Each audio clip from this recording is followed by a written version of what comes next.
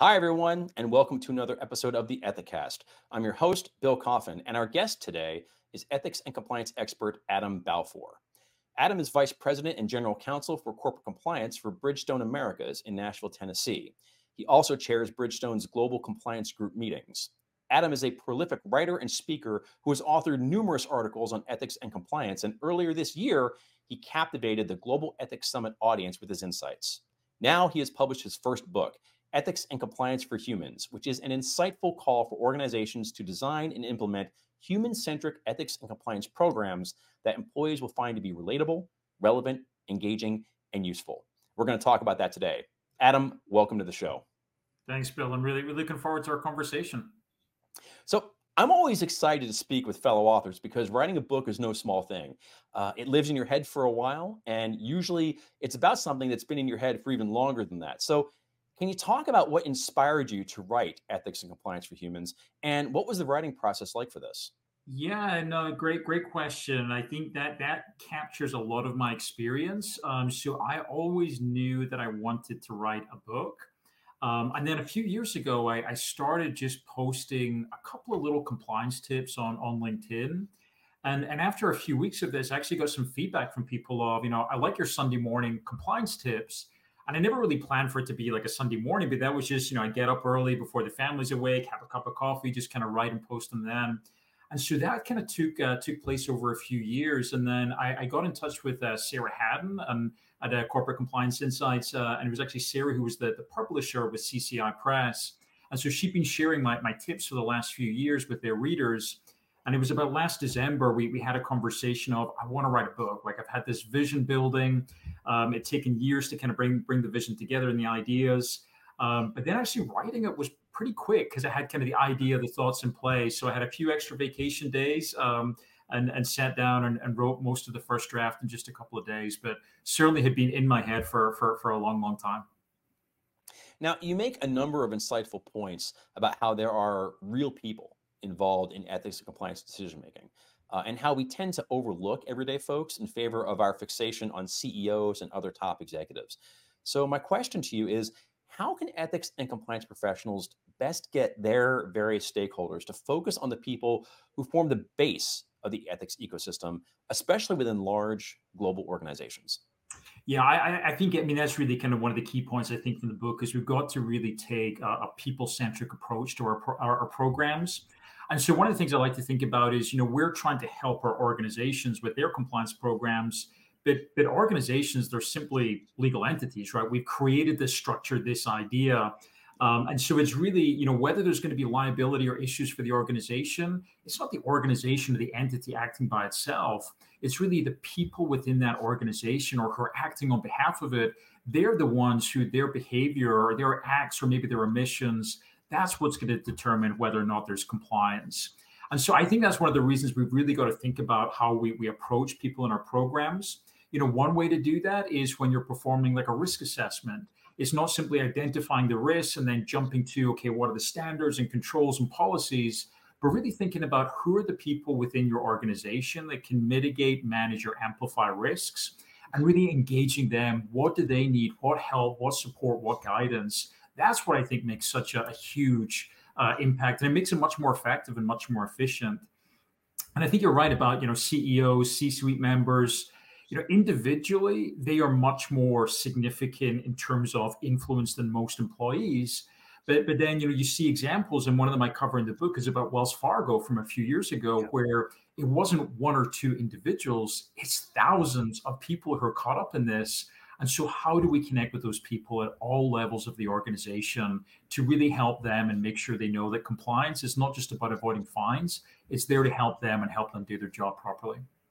Now, as you read through the book, it becomes pretty clear that you're sort of a natural born storyteller. And I love how in this book you mentioned that the power of storytelling can really help to engage people on matters of ethics and compliance, as well as to make subject matter more memorable. And throughout the book, you mentioned some really great pop culture examples to kind of make your point. There's a great section in the back about kind of ethical questions based on examples from Star Wars, which I, as a geek, I completely love. So I guess my question to you is, what's the most recent book, show, or movie that really resonates with you as an ethics officer? Difficulty, not Ted Lasso. Oh, this is a really hard question, and so I will say one of the I do love looking at pop culture, movies, TV shows. The downside to it though is I feel like I can't really watch a TV or a TV show or movie without thinking, okay, what are the compliance lessons from this? Yeah. But my wife Michelle and I, as I mentioned in the book, we've got 4 young kids, all 8 and under, so don't have a huge amount of time to watch TV shows or movies. But this summer we probably watched the movie Encanto probably about 6 or so times. And I actually thought that movie had a couple of great points. So there's the song I think is pretty famous from the movie. We don't talk about Bruno, and Bruno is not the character that they all think he is at the beginning. But I do think a lot of organizations have their own Brunos who are not talked about enough, who they are problematic, they are issues. And instead of just saying, like, we're not going to talk about Bruno, let's start having that conversation. Let's bring that up and be much more direct about it. The other lesson I thought from that movie was great was there's this song about surface pressure, and there's two concerns I have with any organization across any industry. It's pressure. What pressures are people under? The amount of pressure, the duration, and isolated decision making. And so I thought that was kind of a great lesson as well, just to connect with people. What you may see on the surface is not what's going on kind of underneath for them. And so I think that's a great one. The other one I'd mentioned very briefly. Believe it or not, this is worth a whole separate discussion, which we won't have here. I actually only saw the Terminator movie for the first time this summer, which is, I think, is shocking, right?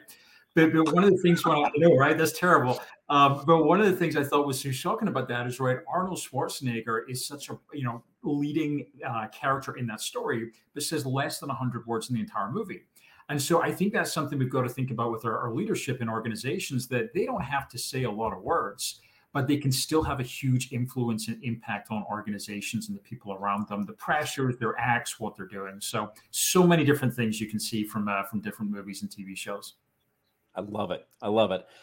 Now, you make a compelling case in your book for the concept of the chief purpose officer as a function of, that could really unify things like ESG, DEI, and ethics and compliance. So, how can organizations harness the power of purpose as a way that serves both to unify their own policies and programs, as well as reaching people on the human and individual level without losing something in translation? Yeah, no, it's an idea that I've been thinking about for a while, and I feel like some other people have been talking about this idea of a chief purpose officer. And so I think when you look at a lot of organizations and you look at their mission statements or their purpose statements, they're talking about integrity, they're talking about respect, innovation, communication, but those are just words, right? And so I think it's like, how do you define something that is unique to your organization? Why does your organization exist? And so I do call out various examples in the book. I think probably the most famous example we've seen within recent years is Patagonia's obsession with their purpose.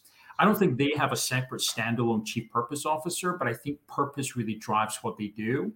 And one of the things I think this can really help within your organization is, I think when you've got a purpose statement that is genuine, it reflects what the real purpose of your organization is, and in very human terms, I think that enables your organization to operate much more efficiently and faster. You can make decisions. You can use that to assess, does this advance our purpose? It also, I think, helps people determine what are your priorities. And then also, I think in terms of engagement, if your employees feel, can they connect to the purpose of the organization? So I think it does bring together so many different areas within the organization, but I think it really gives you that clear direction that organizations really need to have to support the higher expectations they have today. Outstanding. Well, Adam, it is a real pleasure to speak with you. It's been a real pleasure to read your book. And I just want to thank you very much for coming on the show and sharing your insights with us today. Thank you so much, Bill. It's my pleasure. Ethics and Compliance for Humans is available now, both in paperback and for the Kindle at Amazon.com. It's a terrific read and belongs on your ethics and compliance bookshelf. Be sure to order your copy today. I'm Bill Coffin, and this has been the Ethicast. For more episodes, please visit the Ethisphere YouTube channel at youtube.com/ethisphere. And if this is your first time enjoying the show, please make sure to like and subscribe either on YouTube or on our podcasting platforms at Apple, Spotify, Google, and Amazon Music. Thanks for joining us. And until next time, remember, strong ethics is good business.